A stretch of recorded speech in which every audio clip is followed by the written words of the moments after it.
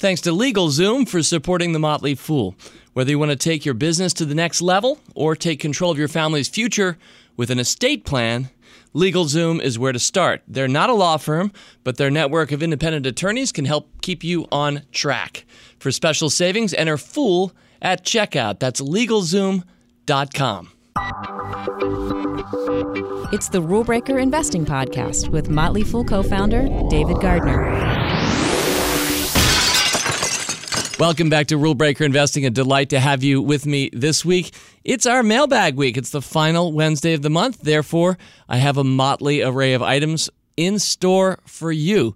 Yep, we're going to be talking about market drops and potential and how to act in those situations. We're going to be talking about some Fool Funds questions that some of you have had.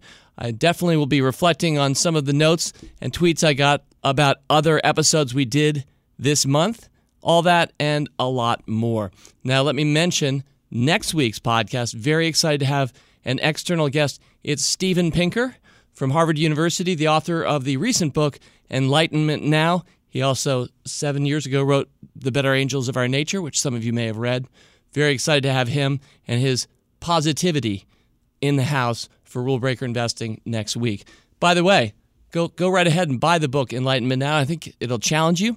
I think you'll find it really interesting, and you can read ahead of my conversation with Dr. Pinker next week. All right. I'm not even going to count Rule Breaker mailbag items this particular month. I'm just going to do them, and we're going to see how many they have. I know one thing. I have a number of external conversations, some guest stars coming in to help me with some of your great questions.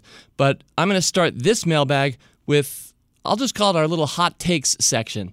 So these are often tweets or shorter bits from people reacting to Rule Breaker Investing podcasts of this month and maybe of the past as well. Let me start it with Kurt Elia, at Kurt Elia on Twitter. He tweeted, at David G. Fool, I just listened to your September 2017 edition of RBI podcast and couldn't help but be struck by the fact that PayPal, PYPL, seems to fit all 5 attributes of a potential takeover target by, let's say, MasterCard or Visa.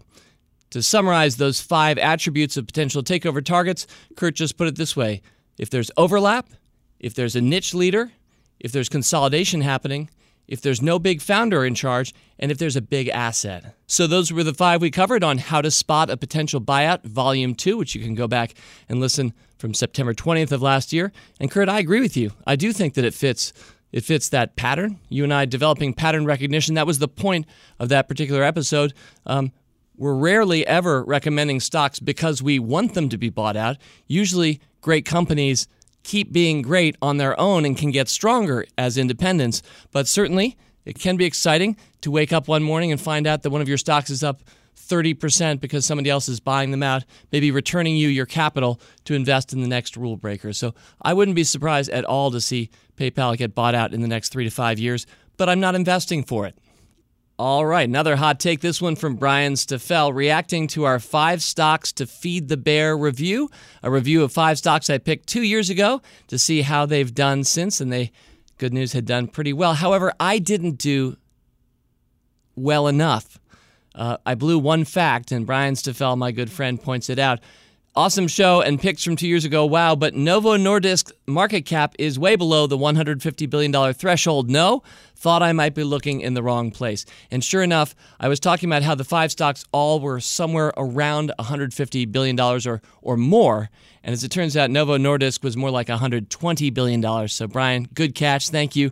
I'm never going to get all my facts right, but I sure do like it when people help me and show me where I could have done it better. So yes, turns out Novo Nordisk, which, by the way, is now up to about $132 billion market cap. So it's been a good couple of weeks for ticker symbol NVO. Also reacting to that company was Klaus Torp, who sometimes writes into this podcast. He said, at RBI Podcast, David, listening to your recommendation of Novo Nordisk, I can say your Danish is actually okay. Fool on Torp, a.k.a. the Dane from Denmark. So Klaus, no doubt a Denmark native himself. I was attempting on that show to pronounce the location of Novo Nordisk's headquarters, which I'll keep going with, Boksfjord, Denmark. That's Bagsvaerd. I should note in passing that we have a lot of Danish blood in us in the Gardner family. In fact, our Danish ancestor way back when changed, anglicized as he immigrated to this country, our name from Gartner to Gardner. So Klaus, I want you to know, Danish show of brotherhood on this show with that tweet. Thank you very much. Boxiert, Denmark. And the last of our hot takes, this one coming in from Pixel Desk, at Pixel Desk. That's a pretty good handle on Twitter, at Pixel Desk. RBI Podcast, thanks, David G. Fool, for the Lingo episode. That was last week's Gotta Know the Lingo, Volume 3. Listened to it right before I went over Shopify's conference call. On that, the chief operating officer uses both CAC and LTV in a single sentence, and I can actually understand. By the way, that's a hashtag company the world needs. Well, that's awfully fun. Abby Mallon came in and presented customer acquisition cost, or CAC, and LTV, lifetime value, and both of those were used in one sentence shortly after you heard the podcast. That's perfect. All right, now on to our first full mailbag item, and I'm really pleased to be joined by Tim Hansen of the Motley Fool. Hey, David. Thank you. How you doing, Tim? Good, great. Good. Well, we've got a lot of interest in Fool funds, and specifically the Motley Fool 100 ETF that you've been so instrumental behind designing and then launching. And so just a couple of questions for you. In fact, a little later this podcast, I'm going to have Brian Hinman back from Fool Funds to answer a few others, because there are a lot of questions this month on Motley Fool funds. Yeah, so I work on the index side, so that Fool Funds uses the index to run their ETF. Yes. So, Tim, briefly share that story of how you've built the index that has enabled us to have a Fool 100 fund. What's going on with the Fool 100 index? Yeah, so the Fool 100 index we built to be something that just sort of tracked the universe of Motley Fool recommendations. So these are universally stocks the Motley Fool likes. So how did we build that universe? We tried to be very plain vanilla about it. It's our first index, so keep it simple so people can understand it. So the Fool 100, we take a universe of open recommendations that the Motley Fool has on companies, recommendations from stock advisor, rule breakers, the services people know and love. We add to that the top 150 stocks from our Fool IQ database, just to give us a robust universe of stocks to pick from. We rank them by market cap, which is a very industry standard way of building an index. And then we just take the 100 largest, market cap weight them, and you've got something that you can backtest the performance of, and obviously we'll sort of track the performance of the Fool universe over time. So, Tim, when did the index itself, we're not talking about the fund here, when did the index itself formally launch? So the index itself began being officially published on November 9th, 2017. And we were able to backtest the performance of the index using that methodology I described to December 29th, 2006. Okay, great. So I got a couple questions for you. This one comes in from Nick Grieco, and Nick took the time to follow up, and I think even spoke with you directly. So thank you very much for fielding a member question here. But I'm just going to air it right out here on the podcast because I think it's a fair and good question. So thank you, Nick, for writing in. David, I'm a frequent visitor to Fool.com, a member of Stock Advisor and Rule Breakers with eyes on adding new services.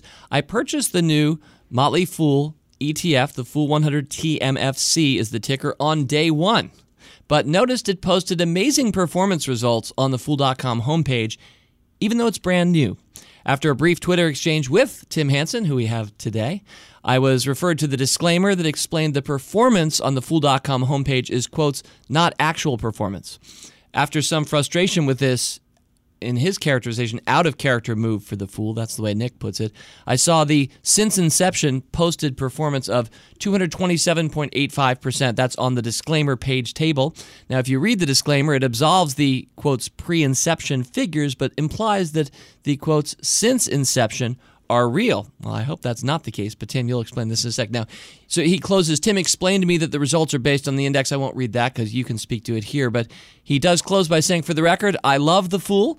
I am long TMFC and 40 plus other stock advisor and rule breaker recommendations. If this creative performance trick is a standard industry practice, please forgive my ignorance. I personally think the since inception result should be true or relabeled. Regards, Nick Grieco. It's a fair question and a good question, and it's actually something my team and we've been learning a lot about, the differences between indexes and index-linked products, of which an ETF is a wrapper for an index-linked product. So indexes and ETFs are different.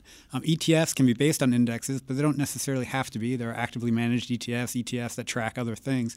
An index, on the other hand, is a publishing product. It's simply a list of stocks, and anyone can license that list of stocks for use in an index-linked product like a mutual fund or an ETF. And so what we're able to do with regards to the index is, as I said, we started publishing it formally in November of 2017. So that is public performance of the index in real time. Right. But we were also able to backtest that performance using a consistent methodology with a third-party independent calculation agent. And so what you're looking at on Fool.com isn't the performance of an ETF or index-linked product. It's the performance of the index. And what we're disclaiming there is that the performance we're showing is back-tested performance. If you were to go look up the performance of an ETF, any ETF, it would certainly report the performance from the day the ETF began trading. Whereas if you look up an index performance, it is kind of an industry standard practice to backtest indices to see how they would have performed in other market periods. As long as you disclaim that and tell people that this is backtested performance, it's the thing. Right. So, so what we're trying to do is we're trying to show you, had this been around for 5 or 10 years, here's what it would have done. And now that it's a real thing as of last November, what it's doing counts every single day. I know you're following it.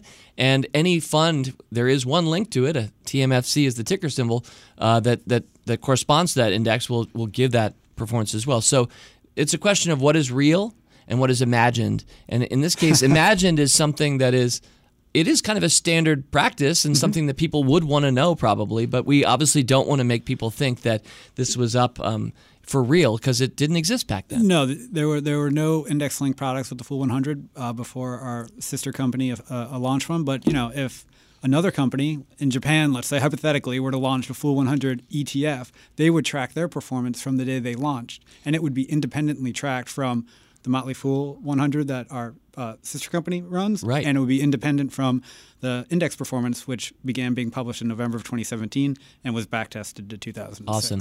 So thank you, Tim, for clarifying that. Thank you, Nick, for writing it. I think it's a very fair question, and we're certainly not trying to mislead anybody. At the heart of the Motley Fool is our belief in transparency and scoring, and so the aim there is to show you how that index has done had it been something over the last 3, 5, or 10 years, whatever. But going forward, of course, it's all in the game as of November 9th, the thing that you've built, Tim. So thank you. One other before I let you go. This one comes from @P, that's Fool with a P, @Foolheart, Ken Hart, who writes in, is a rule breaker investing ETF in the cards at all? Seems like a basket of the top, say, 20 or 50 or even 100 RBI picks might be a real winner and take the edge off the inherent risk of these riskier stocks. Now, I know you're not working for the Motley Fool sister funds company, but is that something that you're thinking about tracking or have done, or what's your take on that, Tim? Yeah, it's a great question. From the index side, it's funny, at the recent Motley Fool 1 event in San Francisco, somebody came up and asked, is there in the works a Motley Fool biotechnology index? Because I love your biotechnology picks, but they tend to be, if I only buy a few, some of them are big winners, some of them are big losers. I'd love to just get them all in an easy format. And the answer to that is we are working on creating lots of additional indices. We think there's lots of fun things you can do with the Motley Fool universe of stock ideas with regards to slicing and dicing them for people who might want our technology exposure or our consumer exposure, biotechnology I mentioned. And it's just a matter of doing the R&D work to make sure that what we're putting out there into the world, and backtesting is a part of that, is something that we would be proud to put out in the world.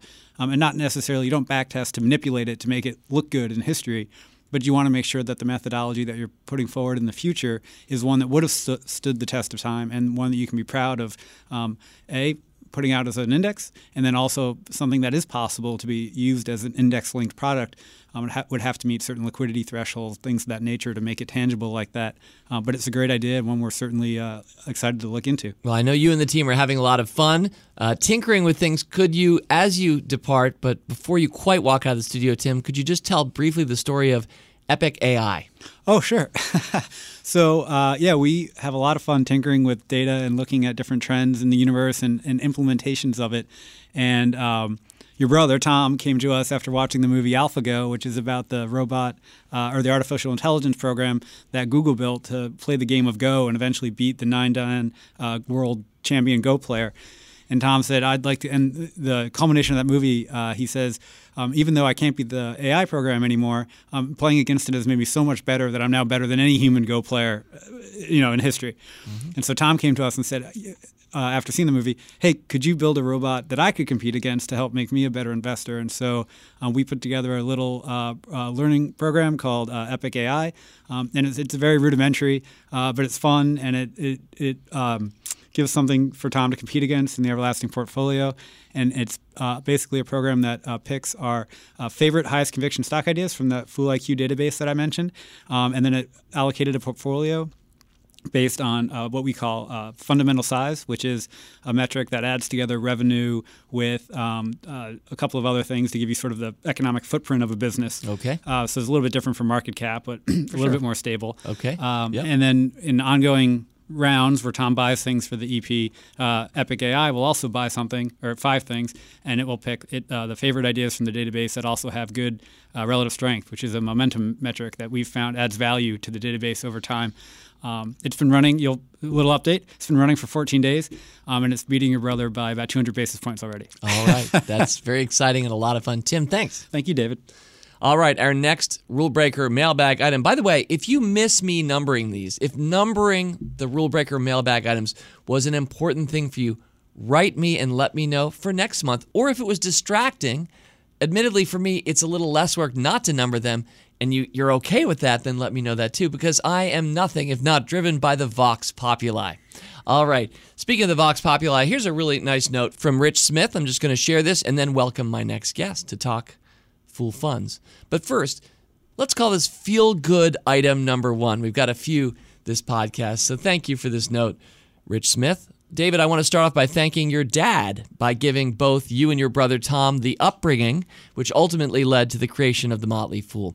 Well, quick insert, our dad, who's still living very much, but isn't so much a podcast listener, probably won't ever hear that, but I really appreciate you saying that. As a dad myself, I'd love for somebody one day to say that about me from what my kids have done, but thank you, Rich. That's really gracious of you. You go on. I've benefited greatly from all the podcasts to which I've been listening ever since November of 2015. For that was when I paid a visit to the Fool during a business trip of mine, upon which Amy Dykstra, one of our wonderful employees here, greeted me and was kind enough to encourage me to start listening to the podcast. So I mention all this to share with you that the other day I was reviewing my brokerage statement, and I noticed that the first share of Amazon I bought had appreciated in value by 114%. So that's, I guess, since presumably around November of 2015.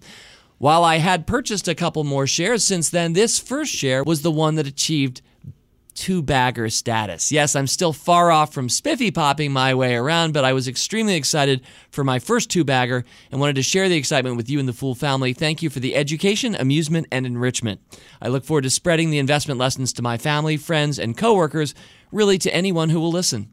Many thanks for all you all do at the Fool. Keep up the great work. Fool on, Rich Smith. Thank you, Rich. Well, he always brings a disclaimer with him, and I'm assuming Brian Hinman of Fool Funds fame will be doing so today. Last time, we had some polka music played to the longest disclaimer ever read on air. Brian, I know it's not going to be as long this time, but I wanted to have you back because A, you did a great job last time, and B, I've got 2 questions for you from Rule Breaker investing listeners. It's a pleasure, and I can't wait. Thank you. Would you like to say something first? Thanks so much. My appearance today reflects my personal beliefs, not those of my employer, Motley Fool Asset Management. Motley Fool Asset Management is a separate sister company of the Motley Fool, LLC. Motley Fool Asset Management launched the Fool 100 exchange-traded fund, and its inception date is January 30th, 2018. In addition to normal risks associated with investing in equity securities, investments in the fund are subject to those risks specific to ETFs. Unlike other funds managed by MFAM, the fund is not actively managed, and we do not attempt to take defensive positions in any market conditions, including adverse markets. Likewise, we would not sell shares due to current or projected underperformance of a security, industry, or sector, unless that security is removed from the index or the selling of the shares of that security is otherwise required upon a reconstitution of the index. As with all index funds, the performance of the fund and its index may differ from each other for a variety of reasons, including the operating expenses of the portfolio, transaction costs not incurred by the index. In addition, the fund may not be fully invested in the securities of the index at all times, or may hold securities not included in the index. Finally, fund shares may trade at a material discount to NAV, and the risk is heightened in times of market volatility or periods of steep market declines. For more information on the Fool 100 ETF, please visit fool100etf.com. Thank you, Brian. Well done. Love it. You got your laptop in hand. You kind of bring it up to your nose almost and just jam through those words as quickly, but they're meaningful. They're important. We need to do that. So you did that very well once again. Thank you, sir. All right, so 2 questions for you. The first one comes from my friend Ahmed Awami. And Ahmed writes, also loved the release of Fool's ETF, which we've already talked about a little bit this podcast, but I was disappointed by its expense ratio. 50 basis points is kind of high in its category of, quotes, U.S. large cap blend. Now, just to make sure we're defining our terms, because not everybody knows what an expense ratio is, Brian, what is an expense ratio? An expense ratio is the cost of managing the investment product. And so it includes a management fee, and it includes maybe any distribution costs or costs that we pay to third parties to help manage the assets in the fund. Right. And it's also, ultimately, it's how we get paid, right? So if Ahmed buys some of the fund, then we get, he said 50 basis points. I'm not even sure if that is the exact number. You can say in a sec. Yeah, that is the number, 50 basis points. Okay, good. So that means 0.5% each year. You're paying us, and of course we're not getting all of that, unfortunately. We'd be a better, stronger company if we were, Brian, but yes, we're paying others to make that possible. So some people are used to ETFs that are 20 basis points, maybe even 17 basis points or something like that. There are probably very few ETFs that would ever be 100 basis points. I'm not really sure of the world at large. But Brian, explain a little bit about the 50 basis points and how you think about that. Sure. I'll give you a little bit of context. Ahmed is absolutely right that fees in general have been declining in our industry over time. And that is a good thing and something that we're fully supportive of. For a little context, the average actively managed equity ETF actually has an expense ratio of 0.87%. And the average index equity ETF has an expense ratio of 0.52%. Okay. So we like where we are in terms of delivering value. What you hear about most of the time are the Vanguards and the Fidelities of the world who charge 9 basis points for pure index-like returns. It's a great opportunity to remind everyone that the Motley Fool 100 ETF is not exactly that. It is. We were excited to launch this because we feel that it harnesses the great investing talent at our sister company, the Motley Fool, and a publishing business. And the securities that underlie the index there are actively chosen by our great team of analysts at the Motley Fool. Mm-hmm. All right, before we go to the next one, so there is a distinction here between actively managed ETFs and then passively managed. And the passively managed kind of robo-ETFs or the buy the whole market, Vanguard's made themselves famous for having very low cut rate fees. Those are often cheaper, but you're pointing out that with the Fool 100 ETF, this is an actively managed thing. The stocks change even from one month to the next. It's not just the same hundreds mailing it in every correct. year. The index is reconstituted quarterly, and it's important to remember that the underlying securities in the index are active recommendations by Motley Fool newsletter services or high conviction ideas of the analyst staff there. Awesome. Thank you, Brian. Thanks for that explanation. And thank you, Ahmed, for writing in. The second one comes from Cliff Cada, and he asks a question that, well, one of the reasons I have my guest stars on the show is often I don't know a lot of things, as I hope any Rule Breaker Investing podcast dyed-in-the-wool listener already knows. Dave doesn't know a lot about the world at large, so he makes friends with people who know, and then he has them onto the show to explain. So I really like Cliff's question here. He wrote in so many words, "Hi, sorry, way behind in my podcast listening due to recent travels. Brian Hinman," who, by the way, is with me right now. Brian Hinman talked about the small mid-cap growth funds last time you're on the podcast, Brian. He said, "I have one question about this fund based on the name." Cliff writes, "If a holding becomes a large cap, i.e., let's just say it started as a small cap, did really well, becomes a large cap, do they sell it? This might be in the prospectus, but Cliff confesses he's too lazy to read it." He adds a related question, this one similar but interesting. "I suppose you could ask the same about emerging markets fund. So what if China is no longer considered at some point emerging? Let's say in the next 5 years, would a fund sell all its Chinese stocks?" What's your take? So this is a great question by Cliff, and these are problems that we want to deal with. If a small cap grows up to be a large cap, we're happy to deal with that. Yep. In the industry writ large, we have to write a prospectus which lays out the strategy and rules by which we will hold ourselves as we manage the portfolio. Specific to the Motley Fool Small Mid Cap Growth Fund, we have wording in our prospectus that you can read at foolfunds.com that says at least 80% of the fund's assets have to be invested in small and mid-cap U.S. companies. Okay. So we have a 20% carve-out, not so that we can invest in large-cap companies, but so that we're not forced sellers, because we are absolutely buy-to-hold long-term investors. You bet. And that's a great answer. Brian Hinman, I think we'll leave it right there. 2 fine answers to 2 excellent questions, and keep those questions coming. Now, I think a lot of people tune into Rule Breaker Investing, perhaps ironically, because they're not really that into funds. They love talking about stocks directly or strategies. That's what I'll be doing the rest of this podcast, but I have noticed with the launch of some of our funds that we're hearing more interest out there in Podcastville, so we're more than happy to speak to it. And having Tim Hansen and Brian Hinman on this show, that's really a special asset that I have, that I can bring these kinds of fools on and help answer your questions. So great questions, great answers. Thank you, Brian. Always happy to be here, David. Brian, is there an exit disclaimer that you either need to or would like to read, or anything you'd like to say as you leave? I think the most appropriate thing would just to have Rick play me off with some polka music. All right.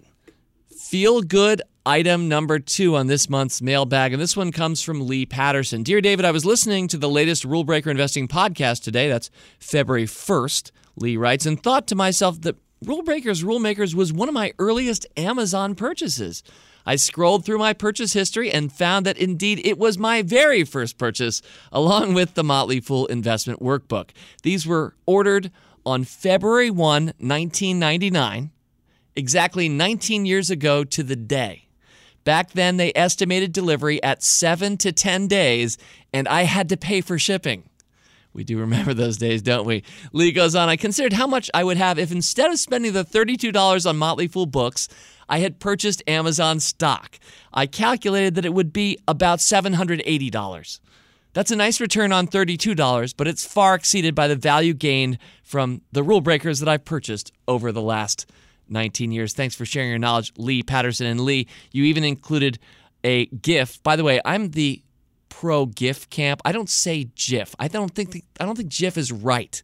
So I'm just putting it out there. But yeah, you included a GIF of the purchase order. So lovely. Order number 00289888303. Wow, 51. It keeps going. I'm not going to read the whole number, but Amazon was even selling a lot of stuff back in 1999 with an order number that large, but hilarious. Thank you, Lee, for sharing. All right, guest star number 3, Brian Richards. It's a delight to have you on the show. Oh, happy to be here, David. So you're going to answer a question from Ben Stubbins writing in from the UK. But Brian, first, usually we do sound checks here, like when Tim and Brian already came in earlier. We asked them to do or say something. What are you going to have for dinner tonight? Fish.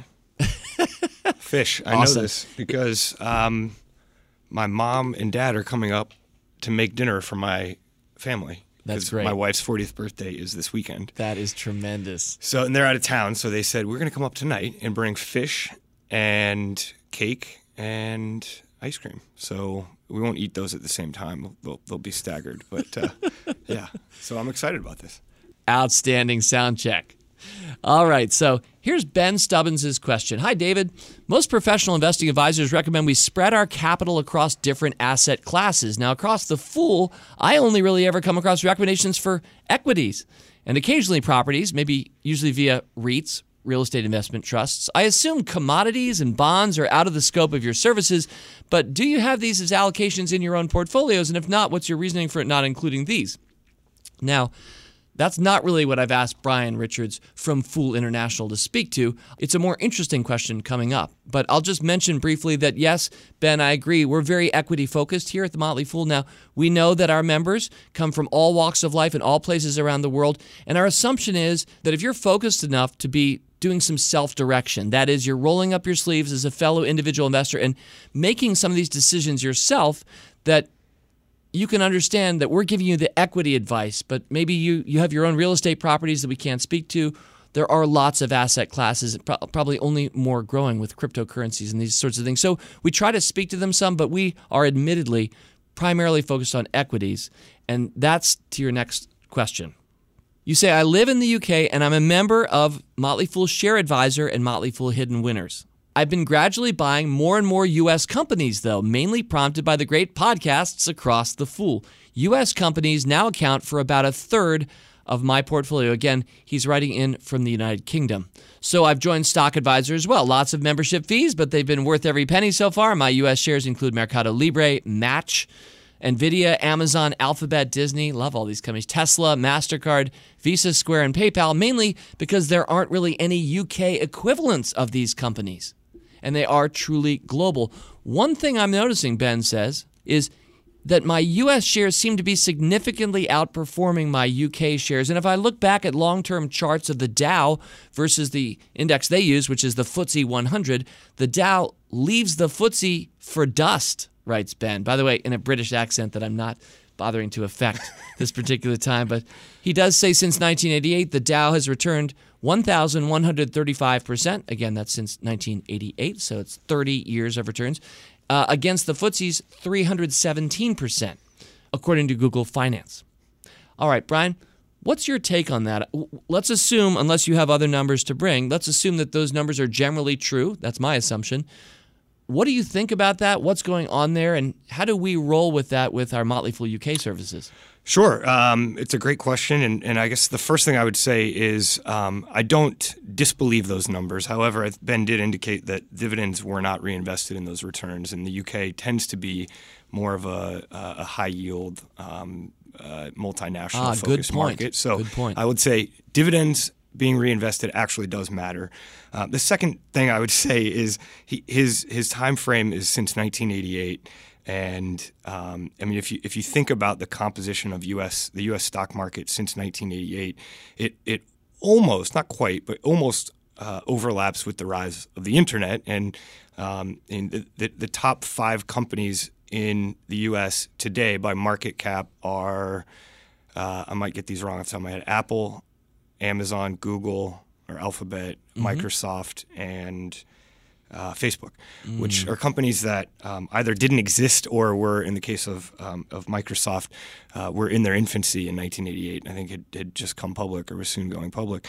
And so, the returns of the U.S. market, and which has really captured the public companies that have dominated the first wave of the internet revolution, it's a little unfair to compare the U.S. market against that, whereas the UK market is focused more on commodity players and big multinationals. I mean, Ben mentioned Unilever, Shell, HSBC, British American Tobacco, et cetera. ARM Holdings is a notable exception, and it's talked a lot about in the UK. It was actually a recommendation in our UK services for a while before it was taken over. And if you don't mind, it was a recommendation of mine and Motley Fool Stock Advisor, where I recommended it probably somewhere around 2003-04, waited on it for 4 or 5 years, sold at below cost and just sort of gave up, and then it went up about 10 times as Yes, exactly. It still hurts. In fact, I don't know if you knew that or not. I Brian, did not know you that. Bringing that company sorry to this podcast angers the host. Why would you do that? So ARM Holdings is the exception in the UK market. Ben mentioned that he has about a third of his portfolio in American stocks. Actually, if he's looking at the total world stock market capitalization, it's actually underweight. The U.S. market, as of December 31st, 2017, represents 51% of total world stock market capitalization. Remarkable. The UK is 6.1%. So, I mean, I think as a company that preaches being diversified, we would, to our UK audience, we recommend U.S. shares to our UK audience. For that reason, you get things in the U.S. markets that you really can't get in the UK with just the breadth. There's so many public companies doing really interesting things. We have the advantage. I mean, we met with somebody a couple of weeks ago from the UK, and they were saying just the advantage of the U.S. is that you've got a gigantic single market, whereas in the UK, let's say you're a fried chicken company and you hit it big with a store in London and you say, okay, we're going to launch a second store in London and a third and a fourth, and then you're going to go to Newcastle and you're going to go to Manchester. Well, you're going to quickly run up against the UK just population limitation, whereas the U.S. is 320 million people. It's very diverse. You've got many large cities, and it's a single economic linguistic, currency, political union, and that's such an advantage that the U.S. has relative to just about any other place. Even though we think about Europe as a union, China would be the only real, and Japan, I suppose, would be the only real competitors there. So I will say one of my favorite bits of investment research is called the Credit Suisse Global Investment Returns Yearbook. The 2018 version just came out, and I actually tweeted this a little bit last week when it came out. I saw that, Brian. Yeah, no, and I didn't click on your tweet. I read the tweet, but can you remind me, is that a free resource that anybody can read? It's a totally free resource. It's a fantastic, it's a downloadable PDF, and it looks at stock market returns across 26 or 28 markets, developed markets around the world, and it compares the returns of stocks against bonds and against cash. And in all of the markets, stocks beat bonds and bonds beat cash over the long term. One of the charts I tweeted last week was about the UK market in particular, and these are inflation. These returns are nominal, so they include inflation. But since 1955, so 1955 to 2017, which is much longer than Ben's time horizon, but UK large caps have returned 12% a year. Mid caps 14%, small caps 15%, and micro caps 18%. So the UK market has actually been a good place for long-term focused investors, even though it doesn't quite compare to the U.S. market since 1988 or over longer stretches. Awesome. Brian, thank you for joining with me, and you're helping head up with Randy Kuhn, Fool International. You're reaching lots more fools worldwide than we certainly were at the start of our company, which was not 1988 but 1993. But we had a fun launch last week. Could you just speak to that before you go? Yeah, so we've been in the UK since the late 1990s. David, you probably know this better than I do. I did go out and help open it up. All right, yeah. Love the team.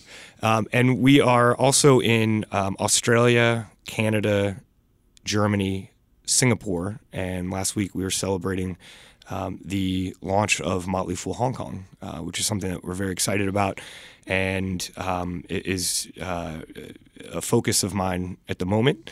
And we're hoping to bring the same sort of foolish, long-term, business-focused investing strategies to the Hong Kong population. One of our first bits of published research, which I'm very excited about, is coming soon, from employee number one of Motley Fool Hong Kong, is a look at the returns, the long-term returns of stocks versus property.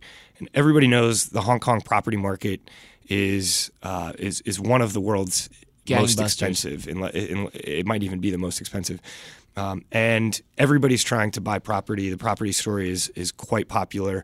And we have a piece coming soon that shows that the long-run returns of the S&P 500 equivalent of Hong Kong, the Hang Seng Index, actually outperforms the property market in Hong Kong. Wow, which the conventional wisdom would suggest is not even possible because we're talking about Hong Kong real estate. Exactly. Well, that's pretty cool.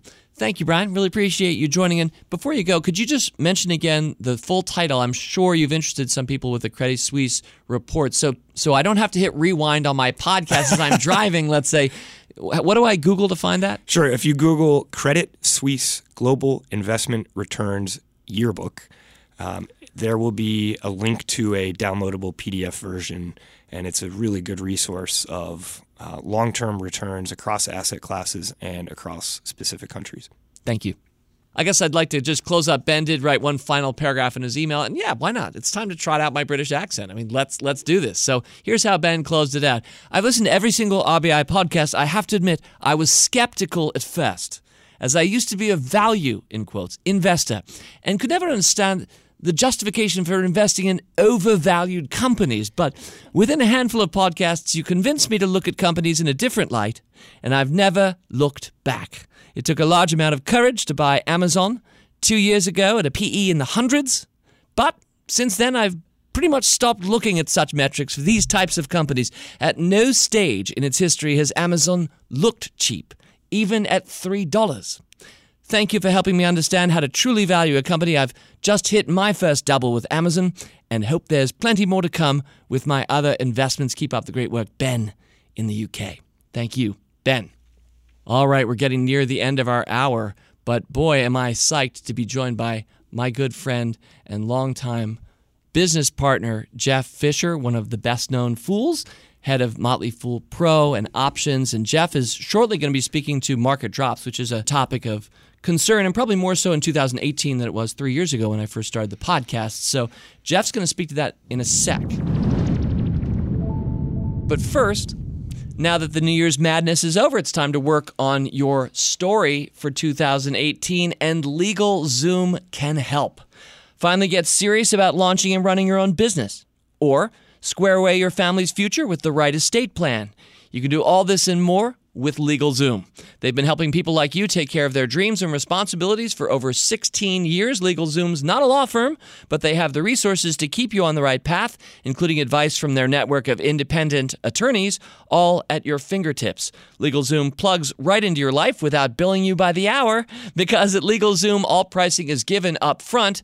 Write your 2018 story now at LegalZoom.com and type in special code FOOL, that's all caps, FOOL, and get special savings. Again, LegalZoom.com, code FOOL. LegalZoom, where life meets legal. All right, well, Jeff has cozied up to the microphone, but the question I'm going to share with you, Jeff, comes right after this story I'm about to share. But I'd love for you to hear this and just maybe react to it. You're hearing it for the first time. Thank you, David. Now, this comes from Kishore. And Kishore has written a number of times, and I haven't had an opportunity yet to share on the podcast, but this is an interesting perspective, and it's kind of about mindset, Jeff. So, and I really appreciate the honesty here and what he shares about his investment journey. My guess is that English is not Kishore's first language, and it's written with sequential numbers in a way I can't quite reproduce. So I'm just going to do my best to read some of it, get the gist of it, and then let's think about it briefly together.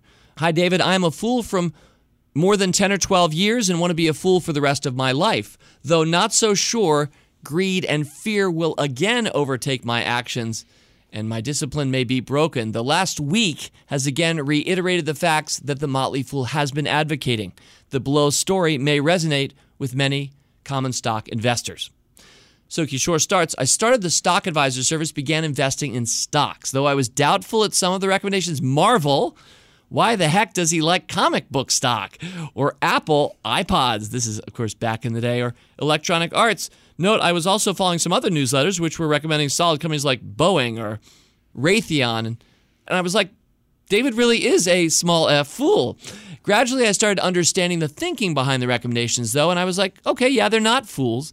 And I became an exclusive fool recommendation follower. But then I couldn't understand why the Gardner brothers don't sell. I'm smarter than them. I started selling stock when it went up. Netflix up 25%, locked. So happy I exited before the Quickster disaster happened and the stock crashed. And then Amazon, yeah, man, I made 35% and the stock drops. Ha ha ha, I was so happy. But then I started keeping track. The Motley scorecard was a great help. I realized if I just hold them with discipline and reduce my fear and greed, the returns would be the same or better. When Netflix crashed, why didn't I buy more, etc.? Then the Supernova service came in. I'm skipping ahead.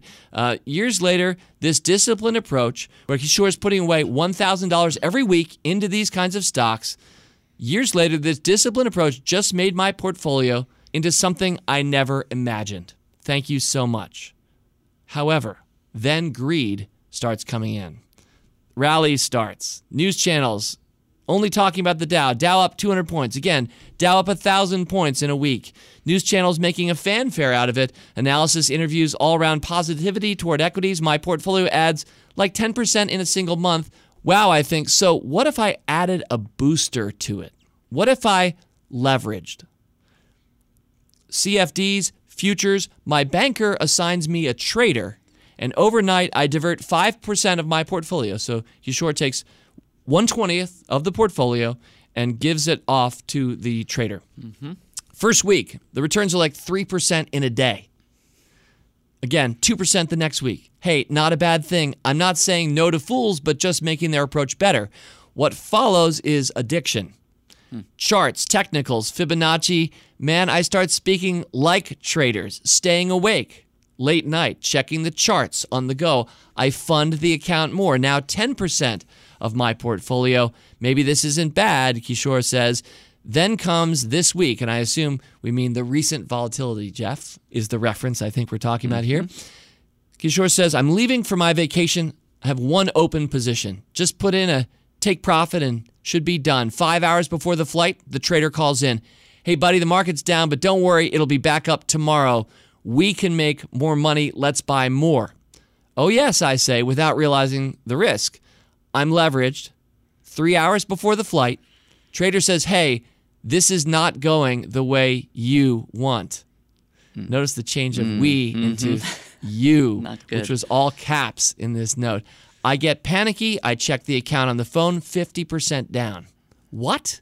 The Dow was down only 2%. First day of vacation, ruined. Second day, worried. Third day, tense. Fear, fear, fear. Holiday, ruined. Mentally became a manic. Checking phone all time. Charts, hedging to cut the agony short. 5 days, just wiped the account. All 5%. Although I think Kishore had ratcheted up to 10%. Okay. I realize there's a flurry of facts here. So that's the story. And closes with, I am a small f fool, no matter how you see it, still can't get over it. And that's how it ends. It feels like kind of a sad ending, a lesson learned. The good news, I think, is that it was with a real minority of Kishore's portfolio. Jeff, before I go to the actual question I have for you, what are your thoughts about that? So many great thoughts, David. I love the honesty. I love the self-awareness. And we have to recognize that we all have learning experiences that make us better in life and as investors. Almost everyone initially that I've known has thought that they could do better by trading in and out, that once the stock goes up a little bit, they should sell it and take their gain. And it's only through the perspective of time we have to realize that you can see that if you hold something like an Amazon and it does well over many, many years, you're going to be rewarded by such an enormous degree greater than you would have by taking that 20% gain. But don't beat yourself up about it for having taken it in the past because you didn't have that experience to begin with. It's only through time that we can now say, look at Stock Advisor. It's 15 years old, 16 years old, and look at these returns, and we can point members to them and say, this is how it works. Without having that to show them, we can tell them, but that's two different things. That's a really good point. Yep. So that's one thought. The second thought is the trading bug. I think everybody has been afflicted by that at one point or another, and in my experience, it's usually when you're quite young, or it's right when you start investing, whatever age that is. You think, I can use some leverage. I'm smarter than everybody else. But if it worked consistently, you would hear of people who are successful investors because of leverage. Well, you don't hear about those people ever. You hear about the Warren Buffetts, the relatively few who have bought and held on for decades. So you have to keep in mind there's nobody else out there doing this that you have heard of and that has succeeded, and there's a reason for that. I'm glad they only risked 5 and then 10%. Yeah, that was, while he sure says I am a small f fool, it was actually pretty wise to, if you're going to speculate, just make sure it's with a real small slice of your nest egg. Right, and that's still a lot. If you still have the bug to speculate, and I don't think you will anymore, but just 1 or 2% should be enough because you're using leverage after all. A final quick thought just on greed and fear in general. The ideal for a stock investor is to eliminate those two emotions by only owning companies that you truly want to own. They're almost a part of you. You cannot imagine selling them anytime soon, and by that I mean for years, so that even when the stock falls, when the market falls, selling doesn't even enter your mindset. And it takes a while to get to a portfolio that is made up that way, but you can get there, and it's through learning experience. Now, every year you may find some losers that you want to sell at year-end for taxes, or you just may buy something and realize you're not quite comfortable with it. What I do is I start each new position generally small, add to it as it succeeds so that it grows, and I add to my favorite winners. And what ends up dominating the portfolio are things that I really have no inclination to sell anytime soon. Really good organic thinking and built out of your own experience, and it accords with mine too, Jeff. I pretty much do the same thing. So to close, Kishore, thank you very much for reading. It was my pleasure to read your story. We appreciate your honesty, and I think that you're in a good place. And Jeff's point about feeling good about the companies or investments that you own and gaining greater knowledge in them, and then just gaining greater wisdom alongside of that. Forget about the actual names of the stocks or companies. What's your approach to investing? How do you react when the market goes up or down?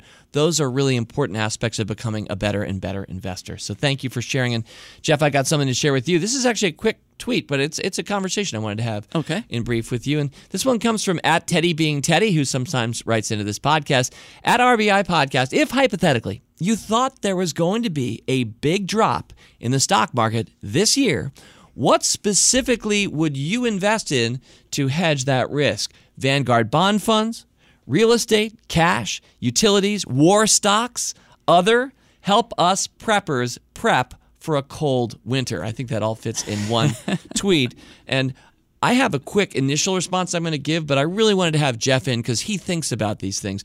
My quick initial response is I don't spend a lot of time thinking about that myself. That's why in some ways I can be very helpful to some listeners of this podcast because they're also in it for the long haul. I know you are too, Jeff. And so I expect market drops. I don't worry about them. I'm not changing up my allocation in reaction to that. However, there are also a lot of people listening to this podcast and other Motley Fool podcasts for whom a big drop could hurt if they're right now retiring this year or they're near the end of their life and they're living off of the capital that they're invested in.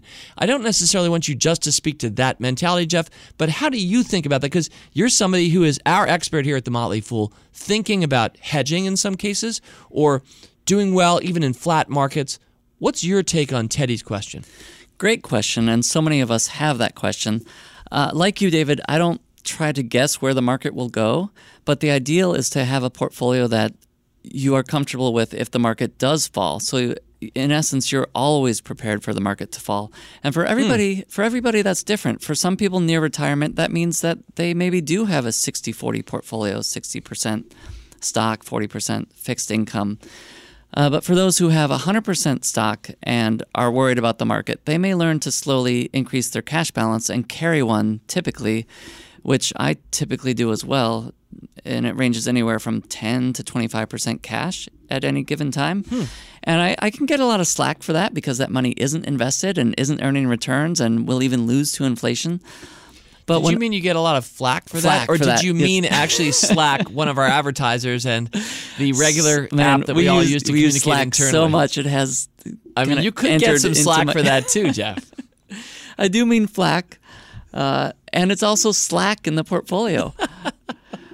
But that cash makes me feel comfortable with what I own, and when opportunities come along, either in an individual company that I'm following or the market as a whole declines, you have some cash to put to work.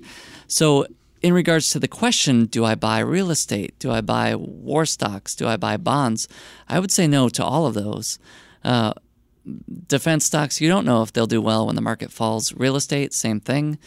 Bonds right now are not doing well as interest rates go up. So unless you hold them to maturity, you're looking at a loss. Even in your bonds, bonds have gotten clocked lately. So of that list, I would say cash is the best hedge you can have. It's something you know will be there, ready for you when you're ready to invest it. It gives you peace of mind. It will dampen the volatility in your portfolio. And it's available to use in life as well, of course, if you need it. So it's a really simple way to hedge is to sell, to raise some cash, selling things you don't like, selling losers that you no longer want to own, and raise some cash for a rainy day, proverbial rainy day. And that's something that you've done in Motley Fool Pro.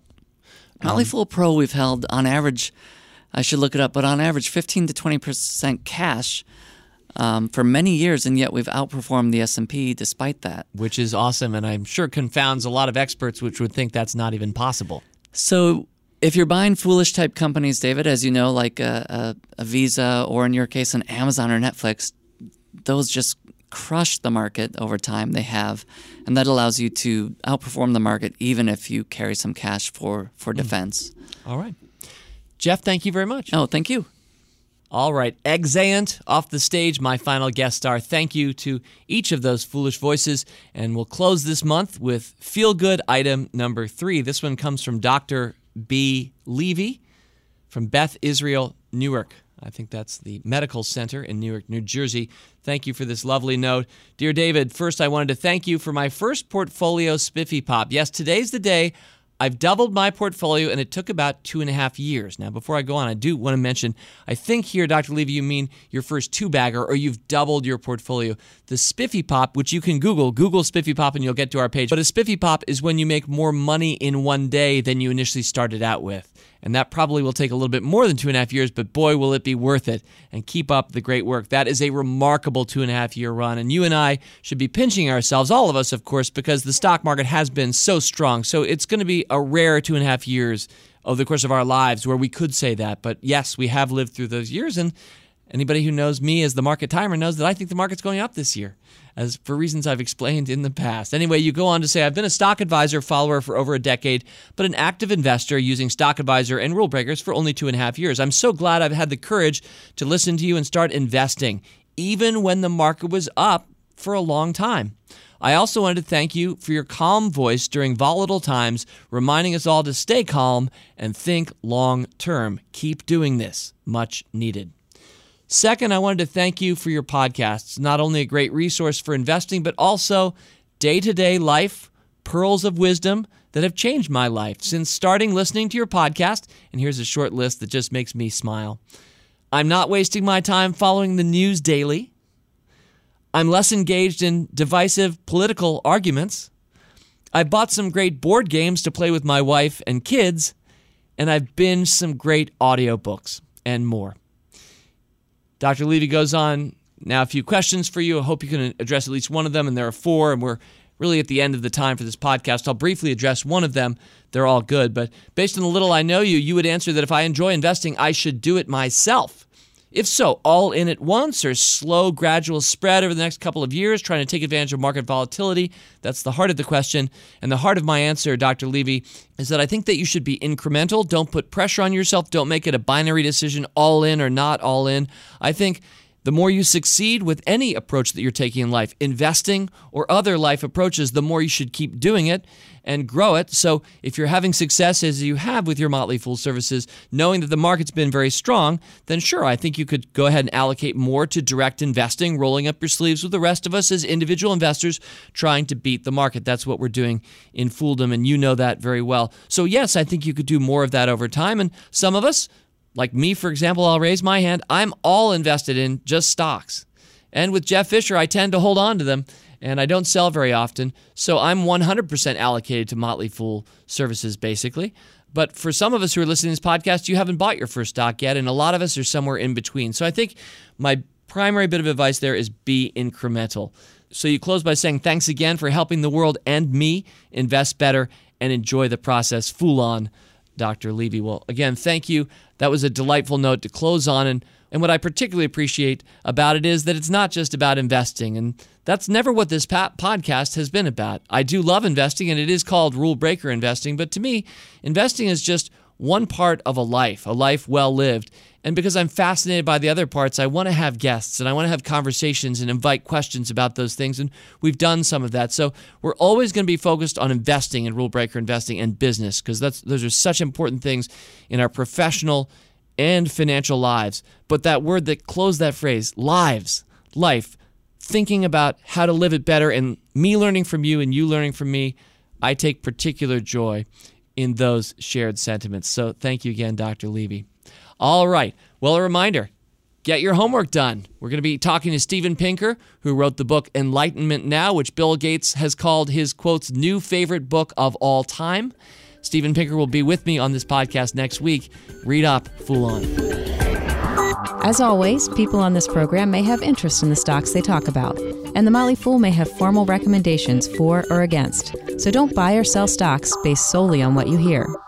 Learn more about Rule Breaker Investing at rbi.fool.com.